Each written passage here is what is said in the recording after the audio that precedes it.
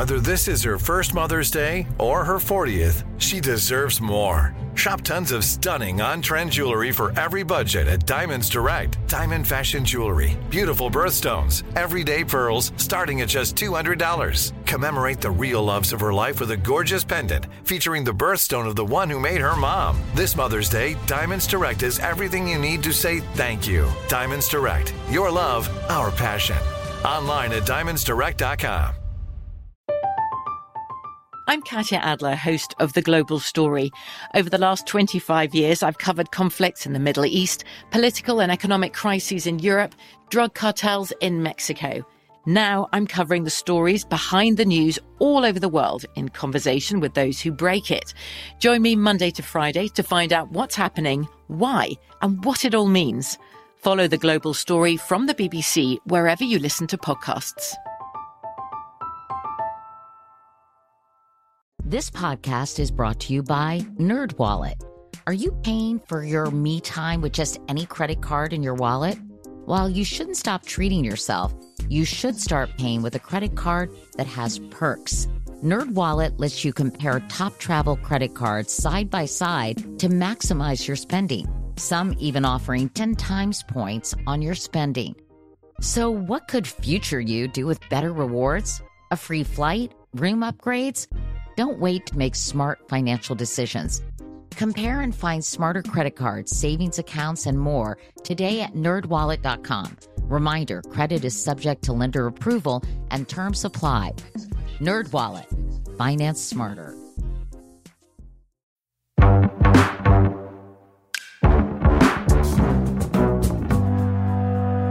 Well, Brian, this is it, the last stop on our London tour. And who better to close it out than the Right Honourable the Lord Fellows of West Stafford? Say what?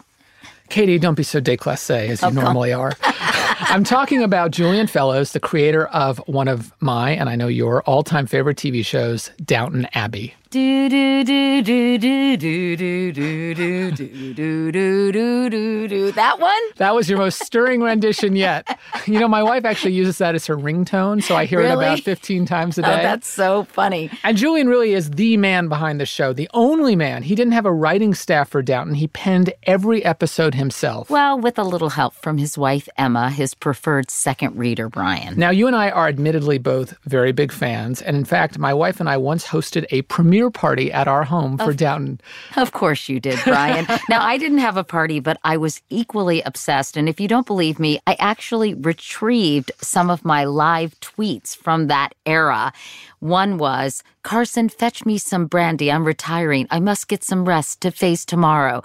By the way, Lady Mary, getting on my nerves. Hashtag Downton PBS. Or, please let there be good things in store for Edith. If not, I'm going to find her a husband. Hashtag I need to get a life. Yes, that obviously, one was funny. I was really, really into Downton Abbey. So, Katie, one thing that really surprised me to learn about Julian, for all of his successes, is that he's actually the quintessential late bloomer. Things really started to go his way when he wrote the screenplay for Gosford Park and won an Oscar at 52. So, Brian, there's hope for you. Yeah, this is true and very encouraging as well, Katie. So we talked with Julian about Downton a lot and what it is about social class in the UK that fascinates him so much. We also, of course, covered the royal wedding, Julian's stint as a young actor in L.A., and we even had our first ever live listener cameo. That's right, a shout out to listener Jill Apple, who asked Lord Julian a kick-ass question about his writing for the stage. I'm really happy that Jill got to join us and observe our making magic in person. I wonder if she's less impressed or more impressed now. Probably the former. Meanwhile, to kick things off, I couldn't help myself. And on behalf of all you listeners who love Downton Abbey, I had to spend the first several minutes gushing. We're very thrilled to have you, Mr. Julian Fellowes. Thank you very much for being here. I don't think you should say Mr. Julian Fellowes. Okay, Lord. Either say Lord Fellowes or Julian Fellowes. Okay. Which I think would be more appropriate for this show. Thank you. I appreciate that. I need somebody like you around all the time. So, Julian Fellowes, welcome to our podcast. We are absolutely thrilled to have you. Oh, I'm thrilled to be here. And we have so much to talk about because I'm obsessed with so many of the things that you do. First off, I miss Lady Mary and Matthew Crawley and Edith and Lord and Lady Grantham and Anna and Bates and Carson. Do you? Of course, I mean, they became so central to my life. I mean, this went on for 7 or 8 years because it ran for 6 years. And so they were, by the end, woven into the very woof of my thinking, you know. And of course, I mean, I'm not mad. They didn't become real, you know, but they acquire a kind of spurious reality to you, and you want them to be happy, and you want things to work out, you know. So yes, I do. I mean, I don't regret ending the show. I think it had run its course, and I think with all of these things, well, with everything in life, you know, you're aware of coming to the end of a chapter that you have enjoyed very much, but it's time to move on. And I think we got to that point. There may be a film, of course. That's what we're hearing. I was worried it would go the way of Sex and the City 3. To which it's often compared, I'm sure. I never criticize anyone else's work. It is as difficult to make a bad film as it is to make a good one. But I hope there is a film, because I think it'd be a nice sort of Bonne Bouche way of finishing. And then everyone goes off and has the rest of their career. Can I ask a stupid question? What is Bonne Bouche? Oh, it's when you're finishing a feed and everything, or you put all the delicious bits together in one mouthful and finish it, and then the plate is empty. Ah. And is it a noun or a verb? It's a noun and an adjective. Bonne, good, yes. Bouche, mouthful. Oh, interesting. Sort of the opposite of a amuse-bouche. Well, amuse-gueule is literally here we go. a throat tickler, which is how you begin the feed. Not an amuse-bouche. Well, I suppose people could use amuse-bouche, but the normal phrase in France is amuse-gueule. Interesting. Okay, I've learned something today. Well, we have to, getting back to Downton, and I'm sure we're going to learn many other things from you, Julian. Why in the world did Matthew get killed off? Well, darling Matthew. I thought you were going to. I thought you were calling me darling. No, everyone, you know, the first question I get asked is, why did Matthew have to die? And the truth is, Dan Stevens, who is a lovely chap, very, very nice man, and was wonderful as Matthew, but he felt that it was time for him to move on. You see, in England, you can only get actors for 3 years before you have to renegotiate. In America, you tend to get them for 5, but here it's 3. And after the first 3 years, you'll never get them for more than 2. So all the time, you're renegotiating. And Matthew had been offered Dan had been offered a film, and he'd been offered a play on Broadway and diddly donk, and he decided it was time to move on. My problem was that right from the beginning, Jessica Brown Findlay has said, I'm doing 3 years and then that's it. Well, when a servant character says that, they get another job. There's no problem. Off they go. You know, O'Brien goes off to work for Lady Flintshire. Fine, goodbye. But when a family member is never going to be seen again, it's the Grim Reaper. And so we did various bits of research, and we discovered that eclampsia was still a big killer in the 20s. It was only really in the 30s that they started to get on top of it as a condition. And really, in the 20s, the only treatment was to have an early cesarean. And even that was by no means always successful. But once you had started to have fits, then you were going to die. And what I also discovered was that there was in many, many, many instances this false ending where you seemed all right. The baby was born, everything was fine. And that would last for maybe 2 or 3 hours. And then the fitting started again and you died. Of course, as I read this, I thought, but this is ideal for television because we have the happy ending followed by the tragedy. And that was what I went for. And we wrote it. And I thought, well, I'll kill her in episode 5. And then they've got 3 to get over it, you know, and all of that. And that character was, of course, one of my favorites. Oh, she was wonderful. And Jessica was wonderful in the part. But that was all done and dusted. Written, director found, cast. And then we get to the read-through. And Dan comes up and says, I've been thinking about this, and I've decided to leave too. And I said, but you can't.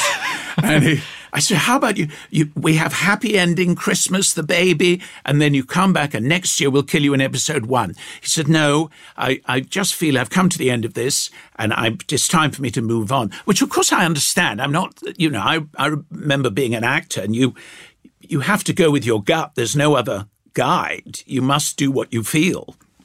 So I thought, oh, blimey, because if I'd known they were both going, then they would have gone over the cliff in a car or something. So I had to kill him off, but I couldn't do any more memorials, funerals, because then the whole series would turn into 6 Feet Under.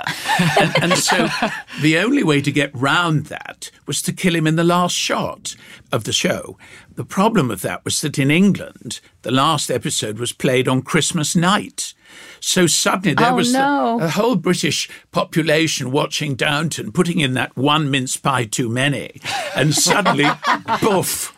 And you should see the letters I got after that. Really? I thought I was going to have to leave the country. Really? I will never watch anything with your name on it again. Because you personally had killed him. I'd killed him. And I'd killed him out of malice. Yes. The idea that Dan wanted to go didn't seem to occur to anyone. So, Julian, let's go back a bit to where this all started. How was the idea of Downton Abbey conceived? Well, I don't know if you remember, but years ago I wrote a film, the first film I wrote that got made, actually. For which you won an Oscar. For which I won an Oscar. Which we'll discuss in a little bit. But yes, I'm a huge fan of Gosford Park. Well, that was Gosford Park. And Gareth Neame had been a producer, television producer, had been watching it. And he suddenly thought, I wonder if we could go into this territory for television. And I knew him because we'd been trying to set up, actually, funnily enough, something completely different, which didn't get off the ground. But I knew him, and we were having dinner. I think we met for dinner to talk about it. And he put the idea to me of going back into that territory. And of course I said, well, we've got to go back because the whole point of Gosford Park was that the subtext was that it was all coming to an end. And so we went back 20 years from 1932 to 1912 because we didn't want to start at the end.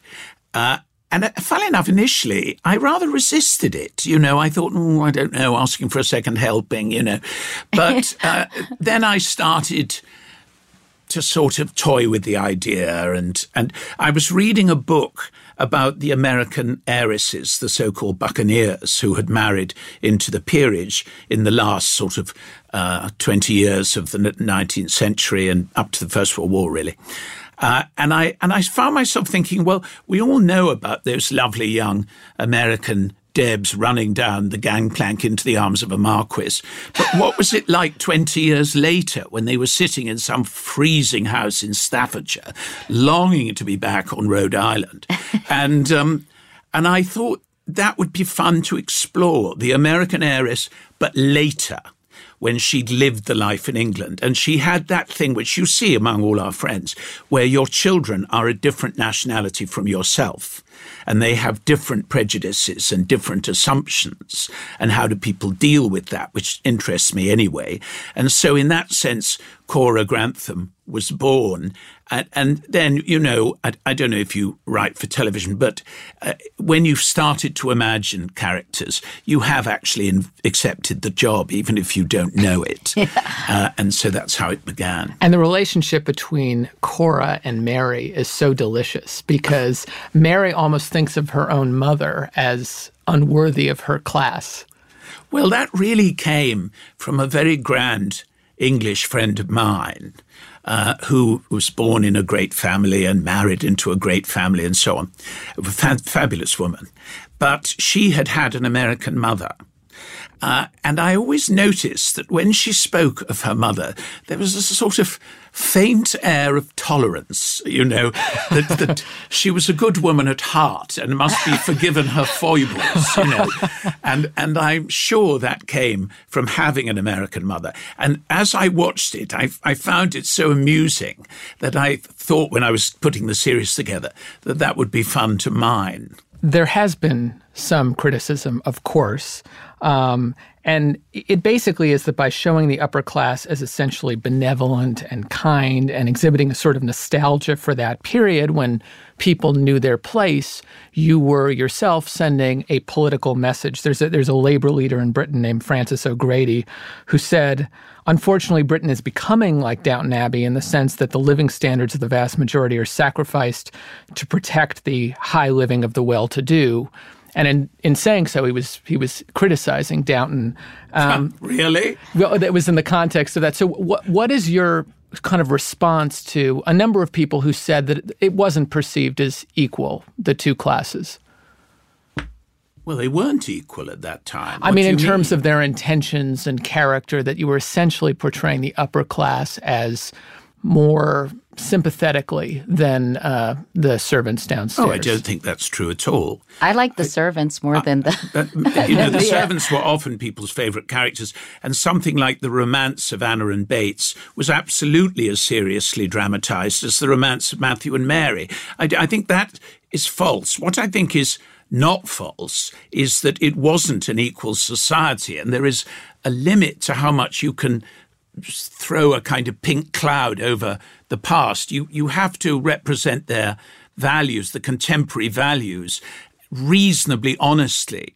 I mean, when we were dealing with Thomas's homosexuality, for instance, we couldn't immediately have every sympathetic character saying, oh, this is great, because in 1912, that wouldn't be their response. And so what I strove for was to have some people who didn't mind, like Robert Grantham or Mrs. Hughes, Carson, who was rather offended by the whole thing, and so on. So it would be reasonably balanced. But I think you are bound to do that if you're representing a period in history.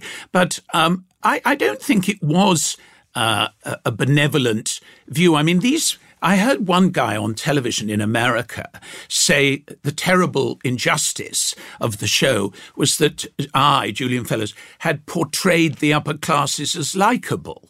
Well, you know, that's just nonsense. I mean, in any group of people, some people are likable, some people are not. Some of them are good looking, some are not. Some of them are clever, some of them are stupid. And that's true of any class, of any nationality, of any religion, of any social grouping you can find. And the idea that one class is unlikable is as reasonable as saying one people has rhythm or one people is good with money. It's all nonsense. And so I would absolutely reject that. One of the most moving, I think, there are many moving moments in the series, but they often occur when the two classes meet. And in this scene that we're about to hear is when Mary's husband, Matthew, dies in a car crash, as we mentioned, and her butler, Carson, consoles her. Let's listen. You cry, my lady. You have a good cry. That's what's needed now. And when you're ready, you can get to work. Because you are strong enough.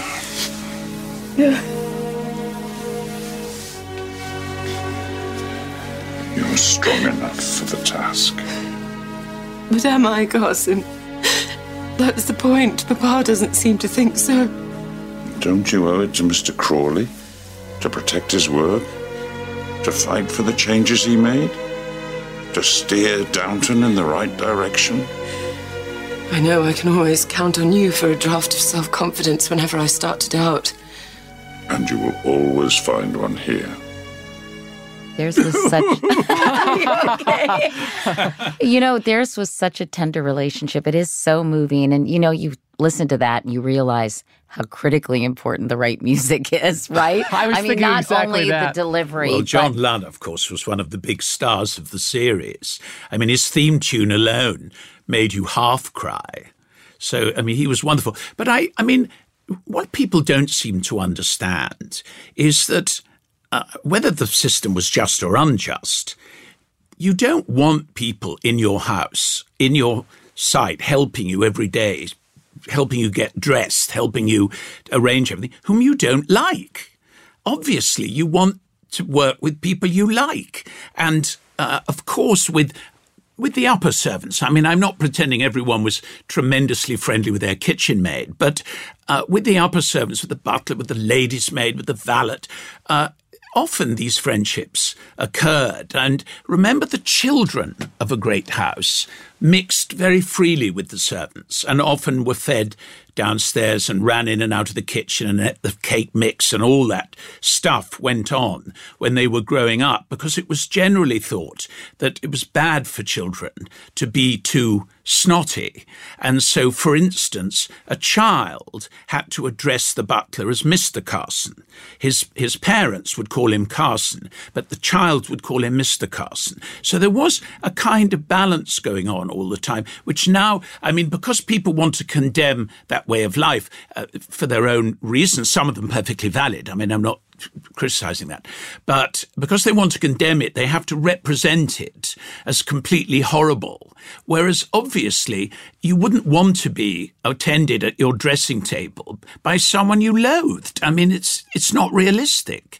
And when the system collapsed after the war, I mean, not for everyone, but for most people, it was often the valets and the maids who stayed on as companions and all-round housekeepers and all the rest of it, because they were already so intimate. We'll talk about how you became so fascinated by class in a moment, but I want to mention that you deal with many tough issues. You mentioned Thomas's homosexuality, but you talk a lot about women's rights. You talk about, as you mentioned, the abysmal sort of state of medical care back then, sexual assault, war and peace. I mean, all sorts of big, thorny issues. You were trying to help people understand history, but really more than that, weren't you? Yes, I mean, we were accused of being nostalgic because there are elements where sort of women in beautiful clothes strolling around some wonderful lawn with a house in the background, and you drink a glass of wine and everything feels great. But the truth was, it was a period of great change, and many of the issues we are dealing with now, you find in their kernel there. I mean, women's rights really in the second half of the 19th century were building and building and building and building in a way that they weren't in the 18th century. I mean, you get some instances of people saying, why are we living in this system? But by the second half of the 19th, there was a kind of gathering head of steam that would end in major change. And that generation of women, I know we now say, they were only being secretaries, they were only being this, they were only being that. But in fact, they were forging the way forward. They were wholly admirable. And it is because of them that their granddaughters are now running ICR. It's true, because you would see Edith's ascension and you would see Sybil taking on a much more active role, Mary learning sort of how to run sort of the estate. So you saw glimpses of that even culminating in real advancements. But I was shocked to learn that you wrote the show entirely on your own. Well, not entirely on your own. You had one editor, and I'm curious who she was and what her role was. I mean, I think, everything is a group effort. And certainly everything in entertainment is a group effort. But you had no writer's room. You had no, staff. I had no other writers. I had my wife to deal with. She read it first. This is very boring, this doesn't make sense. He would never say this. And so I had to deal with all that first. And then I had Gareth Neame, who I was talking about, and Liz Trubridge, who was our sort of line producer on set. She was really at the front, and the three of us would get the scripts to a point where we were happy with them. And only then did they go on to PBS and ITV and everything else. But they were very accommodating, I mean, ITV would give us notes, but they didn't insist. If we had a reason for not implementing the note, they were great. I mean, they were, for me perfect to work with. I really enjoyed our collaboration with ITV. But I mean, so in that sense, you can see that it isn't quite right to say you're sitting alone as a sort of stylite on a column, writing this series and throwing it down, because it is a bit of a group effort. Well, when we come back, we're going to talk to you, Julian, about your years as an aspiring actor, the fact that you actually auditioned for a role in Fantasy Island, which I find impossible to believe. You understand why he didn't get that role. What do you mean? That was my big chance. We'll also talk a little bit about your childhood and how you became fascinated by class and this period in history. And also, Brian's here, so we're going to talk about politics as well. So we'll do that right after this.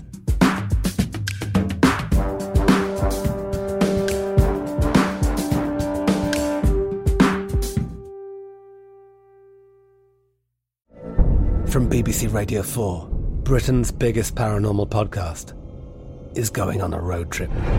I thought in that moment, oh my God, we've summoned something from this board. This is Uncanny USA. He says, somebody's in the house, and I screamed. Listen to Uncanny USA wherever you get your BBC podcasts, if you dare.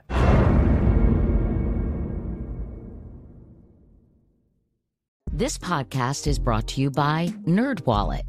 Are you paying for your me time with just any credit card in your wallet? While you shouldn't stop treating yourself, you should start paying with a credit card that has perks. NerdWallet lets you compare top travel credit cards side by side to maximize your spending. Some even offering 10 times points on your spending. So what could future you do with better rewards? A free flight? Room upgrades? Don't wait to make smart financial decisions. Compare and find smarter credit cards, savings accounts, and more today at nerdwallet.com. Reminder, credit is subject to lender approval and terms apply. NerdWallet. Finance smarter. Xfinity has free premium networks for everyone this month, no matter what kind of entertainment you love. Addicted to true crime? Catch killer cases and more spine-tingling shows on A&E Crime Central. Crave adventure? Explore Asian action movies on Hi-YAH. Searching for something extreme? Check out skating, snowboarding, and more on Fuel TV Plus, the global home of action sports. And find crowd-pleasing bops on iHeartRadio's Hit Nation playlist. There's new free shows and movies to love every week. Say free this week in your Xfinity voice remote. And now, back to our conversation with the great Julian Fellowes. You grew up in a house near London in Chiddingly, which I just love saying. Chiddingly, but Chiddingly? Yes. Oh, I love it even more now. You described your dad, who was a diplomat and later worked at Shell Oil, as, and this is such a delicious quote, one of the last generation of men who lived in a pat of butter without knowing it. My mother put him on a train on Monday mornings and drove up to London in the afternoon. At the flat, she'd be waiting in a snappy little cocktail dress with a delicious dinner and drink. Lovely, really. Do you really wish it were still like that? I think the answer is yes. I'm trying to say no. The truth is, we've changed. And that's a very political answer. And in the change, you lose some aspects. I mean, all reform is double-bladed. And some things go that actually, if you're honest, were rather nice. But we're different people now. Well, nicer for some than others. Nicer for some than others, and probably rather tiresome for the woman in the cocktail dress. But nevertheless, they were very happy. They worked out who did what. They were, my mother died a little too young, but... you were saying your parents, not all women necessarily. But yes, not all women. And I think women had a tough time. And I'm, a feminist in that sense, and quite a convinced one, as I believe my writing bears out. But in every generation and in every civilization and in every period of history, people have to work out how to deal with it and how to deal with the society in which they are living. Some people are prepared to make war on it for their whole life long, but most of us are not. We need to find a way of being in our own time that we can just about manage and cope with. And I think that's what we're dealing with there. My parents were children they married in the 30s, and they went through the war.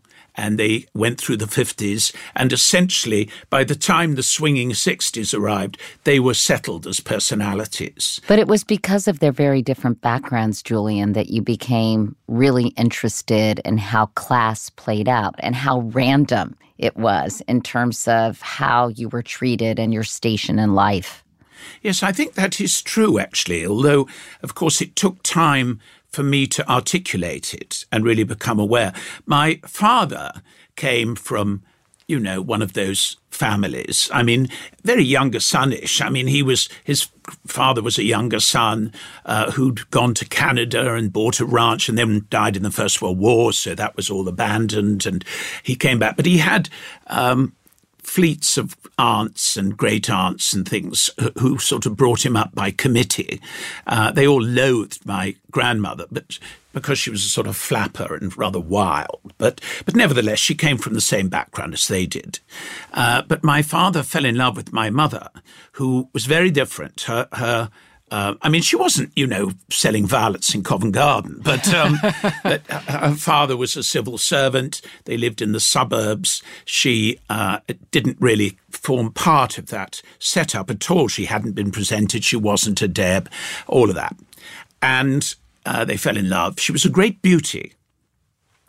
And my great aunts thought she had caught him. And they never really changed.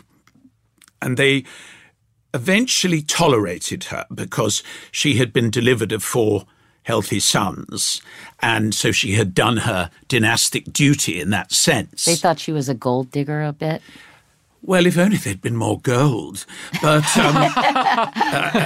they thought she was, as they used to say, bettering herself. Mm-hmm. By the marriage. And my father was a simpleton and had been ensnared, was really their analysis. And all through my childhood, we were not punished for this. We were 4 files of the sacred blood. So we would be taken to tea with my great aunts and all this sort of stuff. But, they never said, oh, do stay, and Mummy would say, when should I come for them? 5 o'clock. There was never any sense of, why do you have to go? Why don't you stay and have a cup of tea? Absolutely not. And when you're a child, you don't completely know what's going on, but you know something's going on. And you pick up a kind of vibe. And then gradually, when I was, I suppose, about 12, 13, I started to understand the game that was being played and the randomness of it. And I remember one of them actually making my mother cry once on the telephone. And I suddenly saw the sort of cruelty of these random, as you say, arbitrary decisions as to who you are. To what extent does the class system you described still exist in the UK?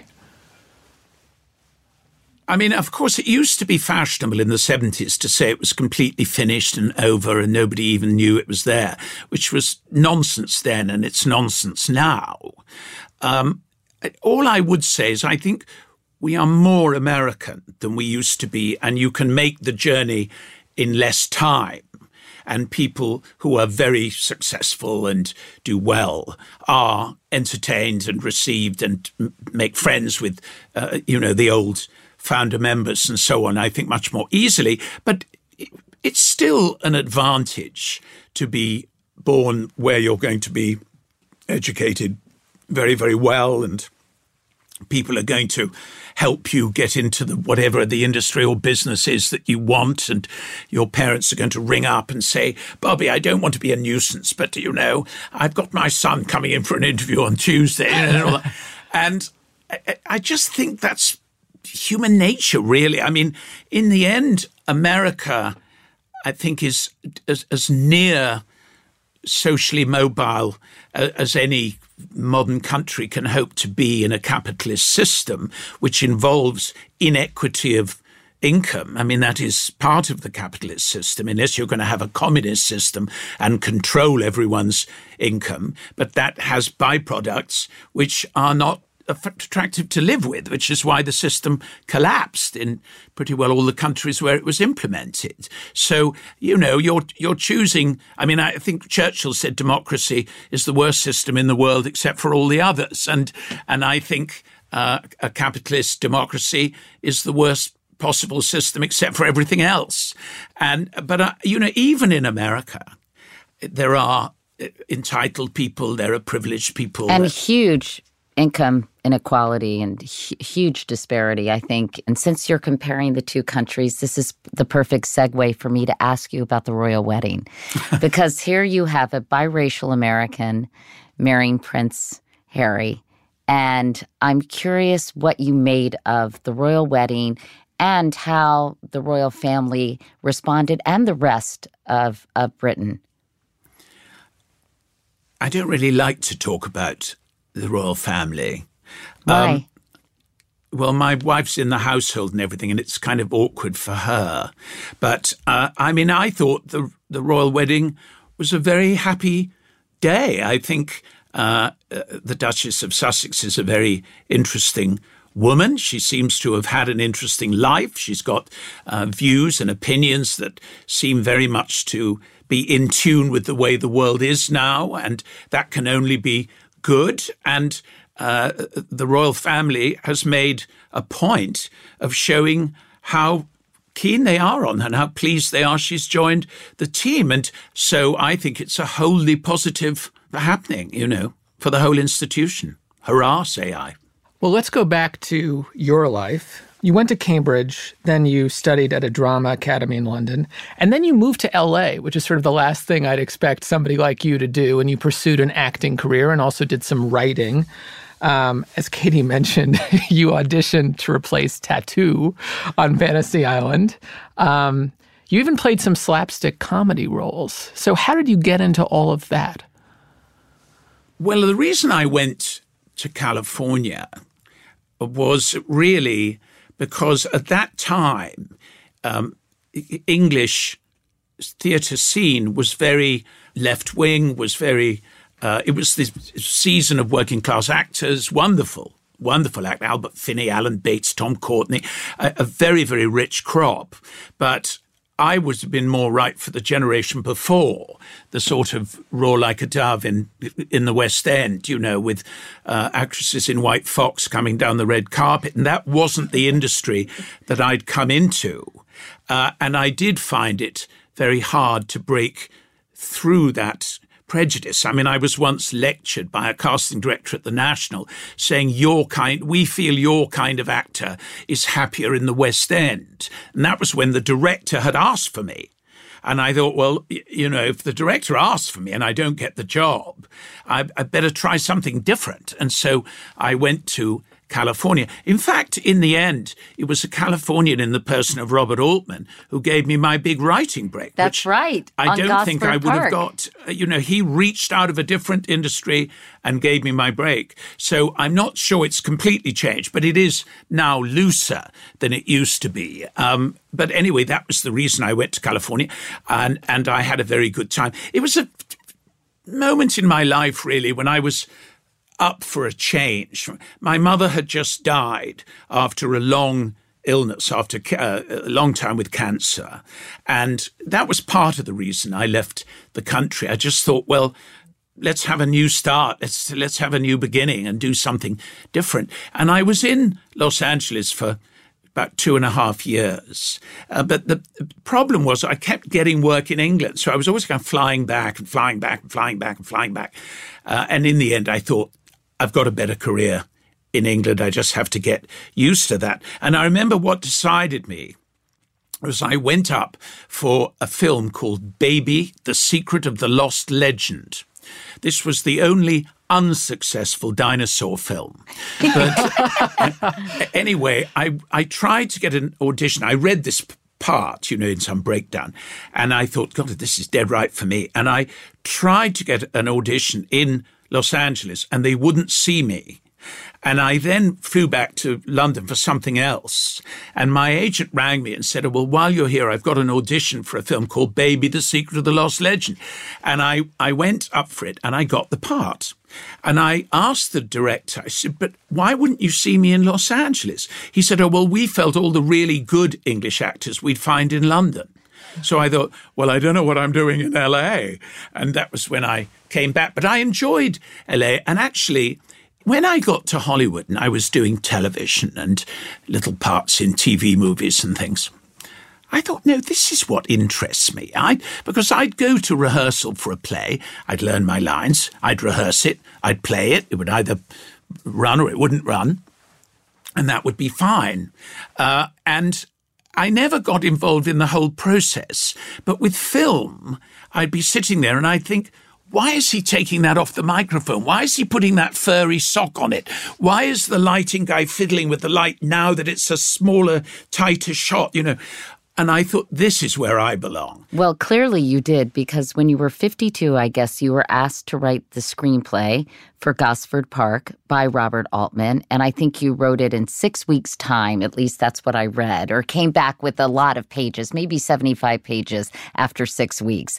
And you presented them. And Bob Balaban, who it was in the movie, I know a little bit from New York, said it was just brilliant. And here you were, not super successful actor, and you got this new lease on life. By then, I had a running part in a very successful series. Sorry, which was that? Interlarded with the making of Gosford Park, and I took the Oscar when I won it onto the set of Monarch of the Glen. And if you look very carefully, there is a scene where Molly is in the library at Glen Bogle, and I come in to see her, and the lamp on the desk is a lampshade and a golden pair of legs coming out of the bottom of it, just to mark the fact. But actually, so you were a successful actor when you entered into this new realm. I amend my previous statement.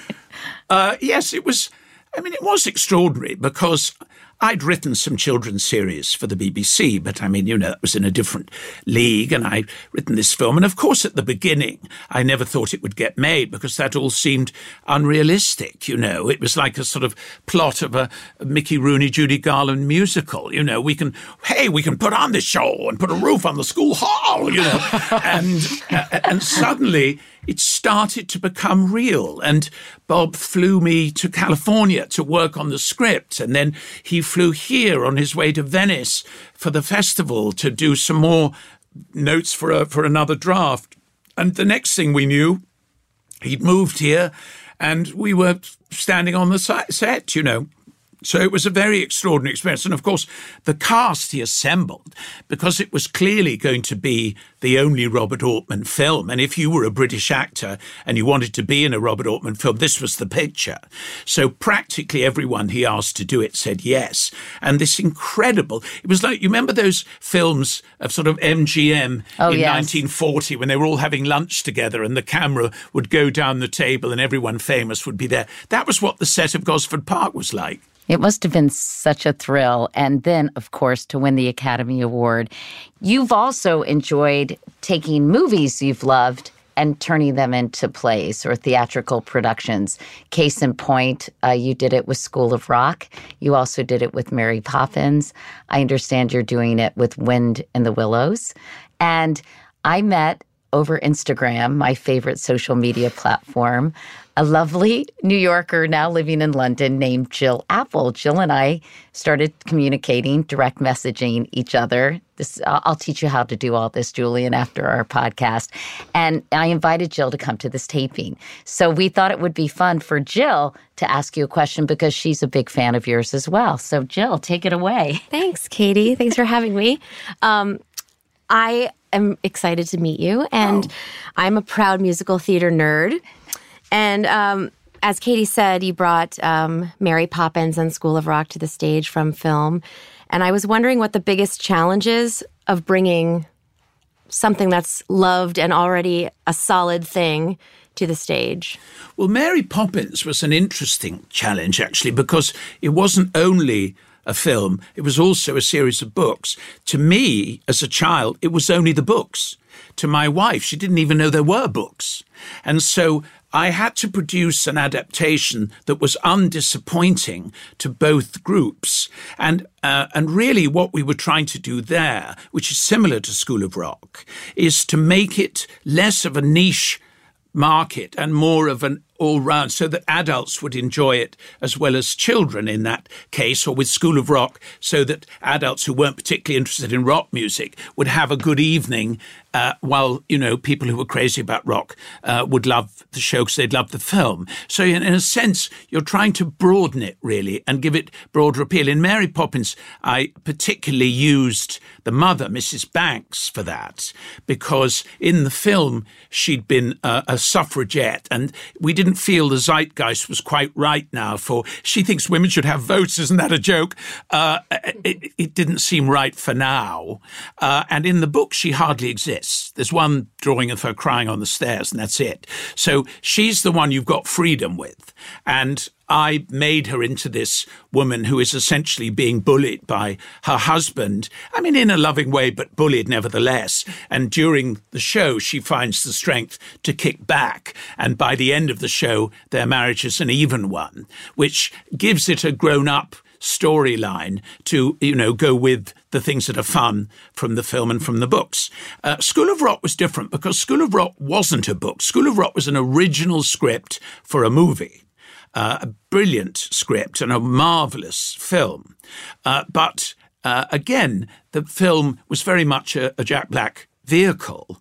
And we needed to make it a broader thing. And also, I wanted us to get to know the children more than you do in the film, so that you would know the children's parents. You would know the predicament they're all battling against, and all the rest of it. And we would see, 100 things you can do wrong when you're bringing up a child, which any parent is familiar with and usually guilty of. I know I am. And so that was a whole new dimension. But it was, again, really to give it broad appeal so that any age, really, I think from, children can go to School of Rock with their grandparents. And there are enough jokes and enough things that will touch them that they will have a good evening. My kids are 5 and 9, and we've now seen it, I think, 5 times in between New York and London now. Oh, that's so nice to hear. That's yeah, they lovely. Love it. I know every word to every song. Really? She paid for your tie, Julian. You didn't even know it. No, I'm really pleased. Yeah, that's they love lovely. It. Yeah, and I love it too. I think it's great. And the kids, I mean, one of the interesting things was we were amazed by how many children we found who could play these instruments. And I mean, and I say we, it was all obviously Andrew and Lawrence were looking for them. But we thought we would have to delay the opening in London because we wouldn't be able to find them.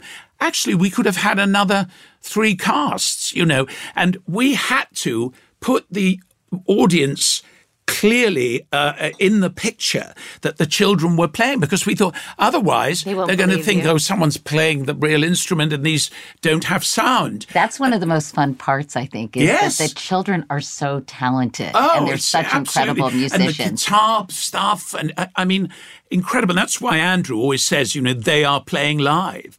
I love that. Well, Jill, thank you very much for coming in. I'm gonna have you come in later. I'm worried she might take my job, so I need to get her out of here. But we're gonna have you come in later, Jill, to talk about how much you love the podcast. I will. Before we go to modern times, I want to go back in time a bit and ask you how you feel about The Crown, because I am almost as obsessed with The Crown as I was Downton Abbey. He thought he liked you, but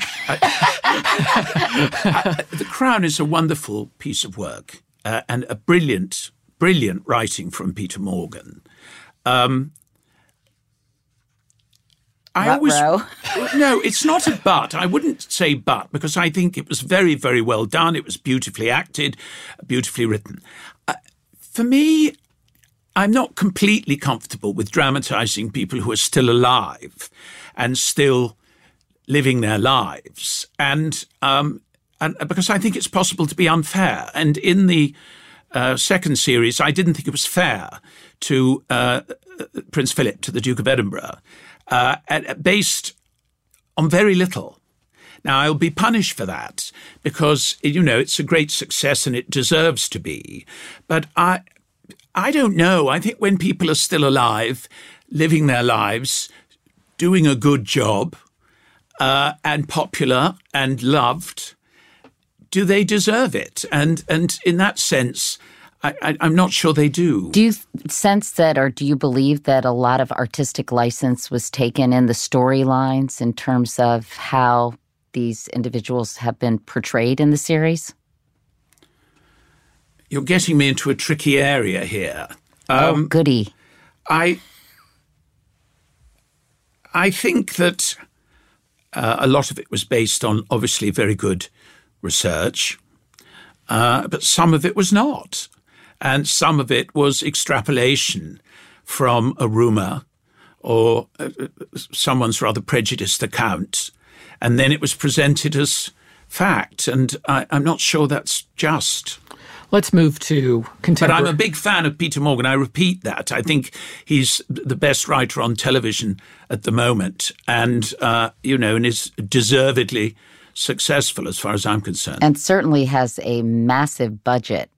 Were you jealous of that? I mean, I think probably you did too, Julian, but not on that scale. I think that was the most expensive television series ever made. Isn't it like 10? Am I crazy to say $10 million an episode? Something like that, I think. And you can see it in almost every shot. But I feel that Downton looked as expensive. Not that I'm being defensive on your behalf. Very good. I like to encourage that. Let's move to contemporary times. You were for Brexit quite vocally. Why? I feel that the European Union was born of a perfectly understandable need to avoid another world war. And that was the sort of birth of it. But inevitably, it was a protectionist organisation in the 70s, and it hasn't really been able to move forward because it is sort of glued in the position it took then. And there are certain aspects. I mean, the fact that they haven't been able to sign off their accounts for 25 years now or more. The fact that these people, Juncker, are unelected. We can't do anything to get rid of them. I mean, this is a system of government that belongs in the 18th century. This is Maria Theresa of Austria, not something in the 21st century. The Third World has a terrible time trying to trade with Europe because of all the limits that are put on any outsider. I think people don't know about a lot of this. The imposition of the euro, which really was fine for the northern economies, Germany, France, the Benelux countries and so on. But the whole of southern Europe is crippled. I mean, 50% youth unemployment, Greece teetering on the brink of being a failed state. Now, if I felt it was capable of reform, then I might have a different view because I liked originally the idea of collaboration and common trade and all of that stuff. That seems so much more reasonable to most people, I think. Yes, and I think that was good. But that isn't really the situation that obtains now. It's great for bankers, and they have their passports and they make squillions of money. But, that isn't really the problem these days, to ensure that bankers keep their rates up. I've got nothing against them. Good luck to them, say I. But I don't think it is worth hog-tying a country in order to protect the banking elite. But you thought that remaining was just too costly for Britain? I think, why would you remain in something that is unsound and unsatisfactory? A big feature of the pro-Brexit campaign was that famous bus driving around the UK that said that the British people would save £350 million a week and that money could be put into the NHS. Well, almost the opposite is happening, that the British economy, according to many, has lost almost that exact amount in GDP. So the trade restrictions could cost the UK billions. So what's your response to that criticism? Well, first, you can't very well criticize Brexit for what it promised when it hasn't happened yet. Obviously, the money we pay into the EU is not released until Brexit has taken place. So that is, forgive me, a spurious question. As for the other things, yes, the pound went down, which of course was extremely good for exports and less good for imports, and that's called the way of the world. And also, our unemployment is lower than it's been since the 1970s. So a great deal of the woe, we're going to have an emergency budget. We're all going to be busking in Leicester Square, within 5 minutes of the referendum going against them. All of that was nonsense. Now, I'm not saying the Brexiteers didn't speak nonsense too. As a general rule, both sides spoke nonsense. And it is extremely difficult to predict with any accuracy what is going to come to pass. But you also have to remember, to get any trade agreement while we are in the EU, we need not only the agreement of 27 other countries, we need the agreement of all the regions of those 27 other countries. So to arrange the trade agreement with Canada took something like 4 years, 5 years. I mean, this is not a way to run an economy in the 21st century. It is anti-trade. So while I think there will obviously be disadvantages, and I very much hope we can continue to collaborate on security, on health, on science, research, all of these areas, space. I think there are many places where Europe and this country should pull together, as I may say, they already collaborate with countries like Switzerland that are not in the EU. So this isn't an unreachable dream. This is a situation that already has been implemented. And as much cooperation as we can do, I think that's great. And I think most of the British look forward to the time when this antagonism and kind of arm wrestling comes to an end, and we can all just rub along together with our neighbours. I don't feel myself in the least anti-European when it comes to the people of Europe. Far from it. Not at all.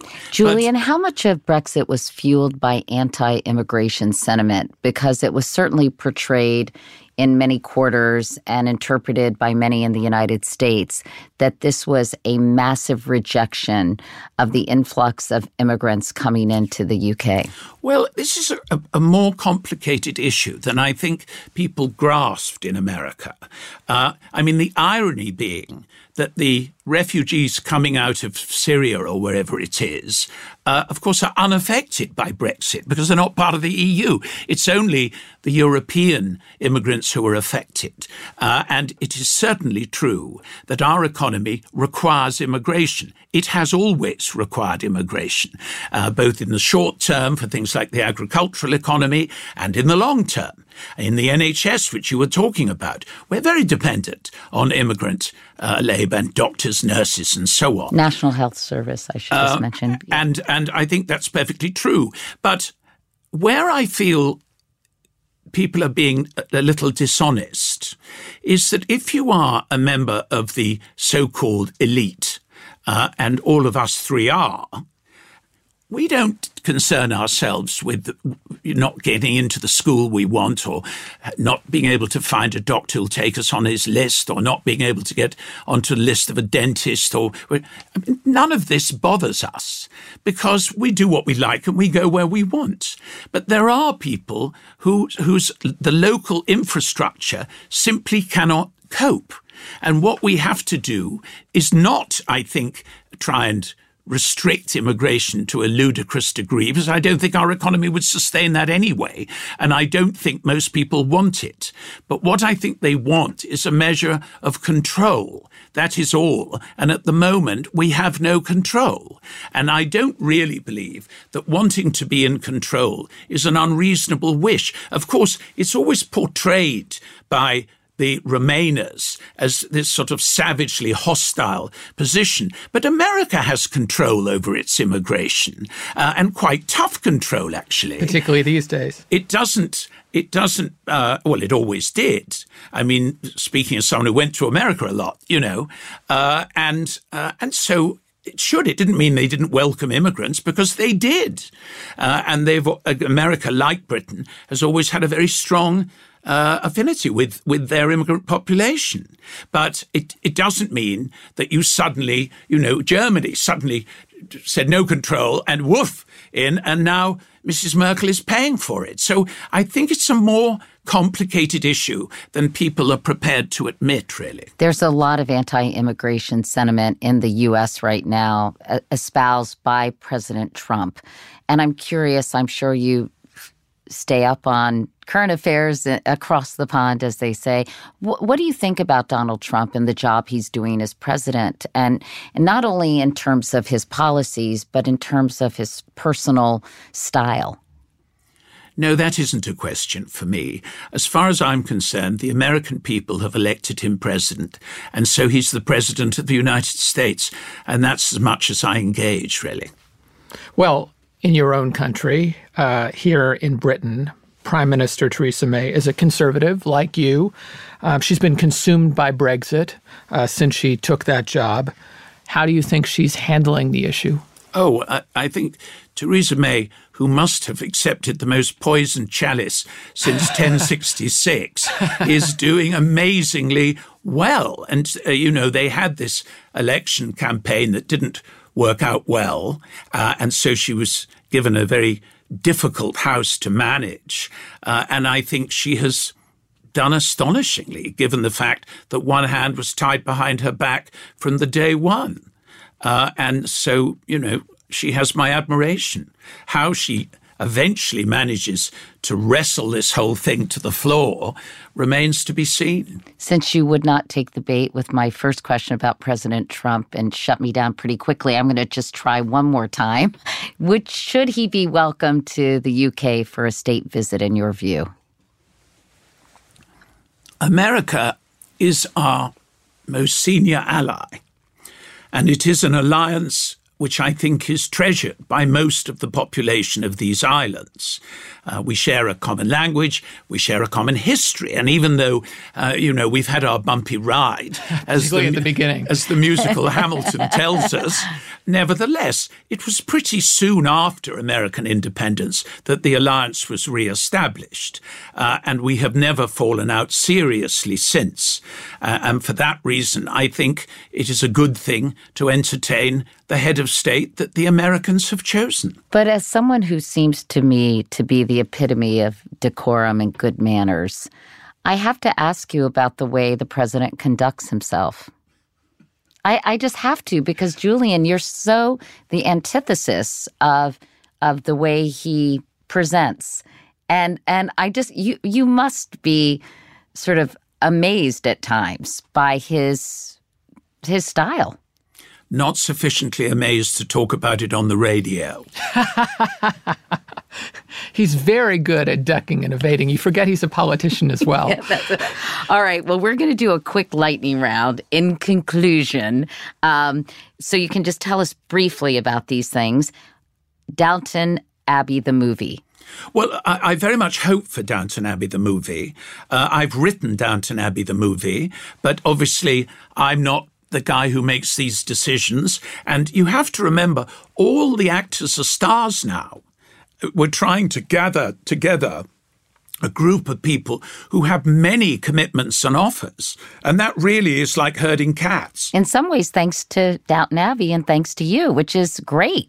Yeah, great. No, I mean, I love that. I love the fact they've all taken wing and you look at Lily James or Rose or whatever, and I just think, go girl, and I love that. What about Gypsy, the movie starring Barbra Streisand? I have to say her name correctly, Streisand. Is that happening? I simply don't know, because I'm now off that. I wrote a version of the script and I worked with Miss Streisand for a while, which I enjoyed very, very much. And I liked her a lot. She is a real character. She really is. I mean, I feel very privileged working with Maggie and her and all these other luminaries because, I mean, she was the shining star of my youth and she's still going strong. So I hope it's happening, but that's all I can say. Before we go, there's this iconic scene from season 1 that I just want to play and discuss very briefly. Then I promise we'll let you get to the House of Lords. You'll soon get used to the way things are done here. If you mean that I'm accustomed to a very different life from this, then that is true. What will you do with your time? I've got a job in Ripon. I said I'll start tomorrow. A job? In a partnership. You might have heard of it, Harvel & Carter. They need someone who understands industrial law. You do know I mean to involve you in the running of the estate. Oh, don't worry.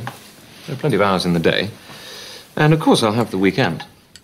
We'll discuss this later. We mustn't bore the ladies. What is a weekend? That may be the best line in the whole show. Oh, you are nice. Of course, she did it so wonderfully because a lesser actor would have thought, oh, this is a great line, and done a sort of handbag on it, you know. and Maggie throws it away. What is weekend? Which was brilliant for me. It came. It's a quote from a great aunt who used it. Your great aunt. Yeah, my great aunt, who used it quite deliberately to put someone down. And so it was because, as you know, in those days, the upper classes referred to what we call the weekend as a Saturday to Monday. And even though it ran usually from Friday to Tuesday, but never mind that. And weekend was seen as a working class phrase because it was comparatively late in the century that they had time off. They had a day off after 1860, a day off a week, which the employers used for maintenance so they could live with it. But giving them 2 days off was much later than that, and it was called the weekend. But it was seen as a rest from labour.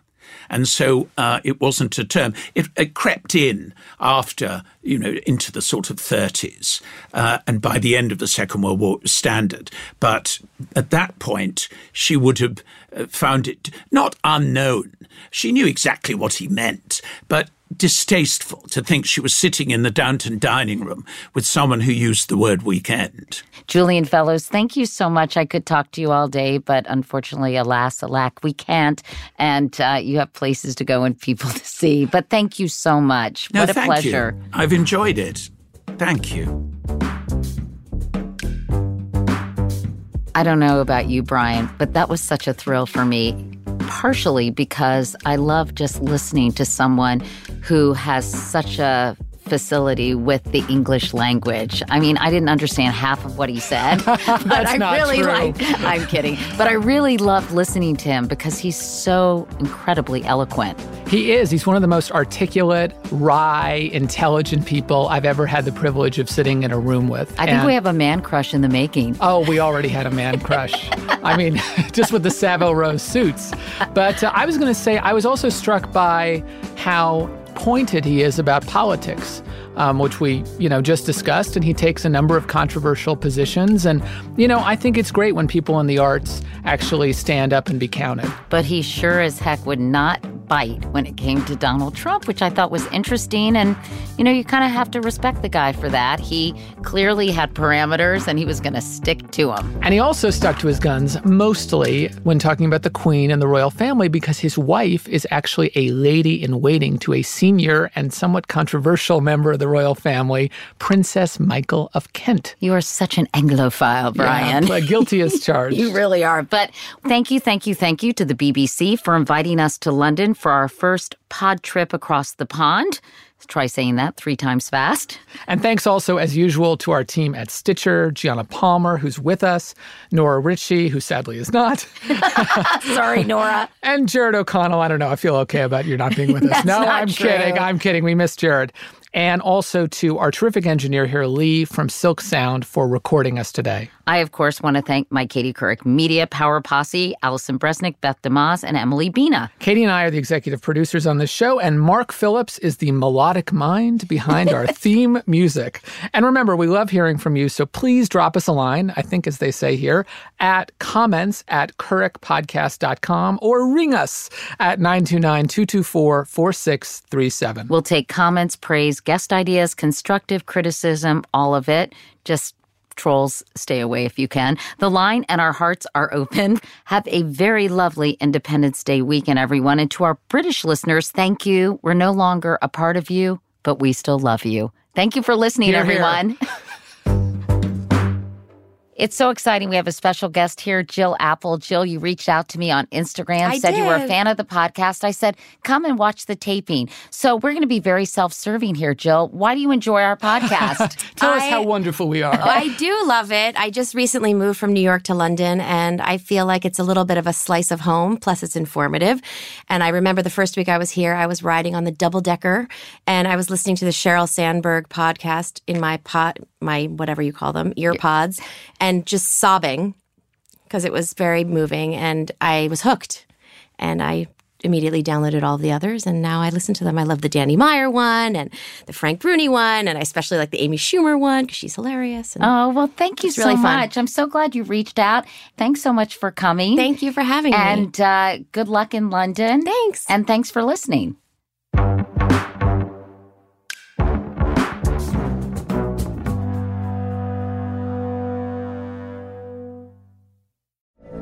From BBC Radio 4, Britain's biggest paranormal podcast is going on a road trip. I thought in that moment, oh my God, we've summoned something from this board. This is Uncanny USA. He says, somebody's in the house, and I screamed. Listen to Uncanny USA wherever you get your BBC podcasts, if you dare.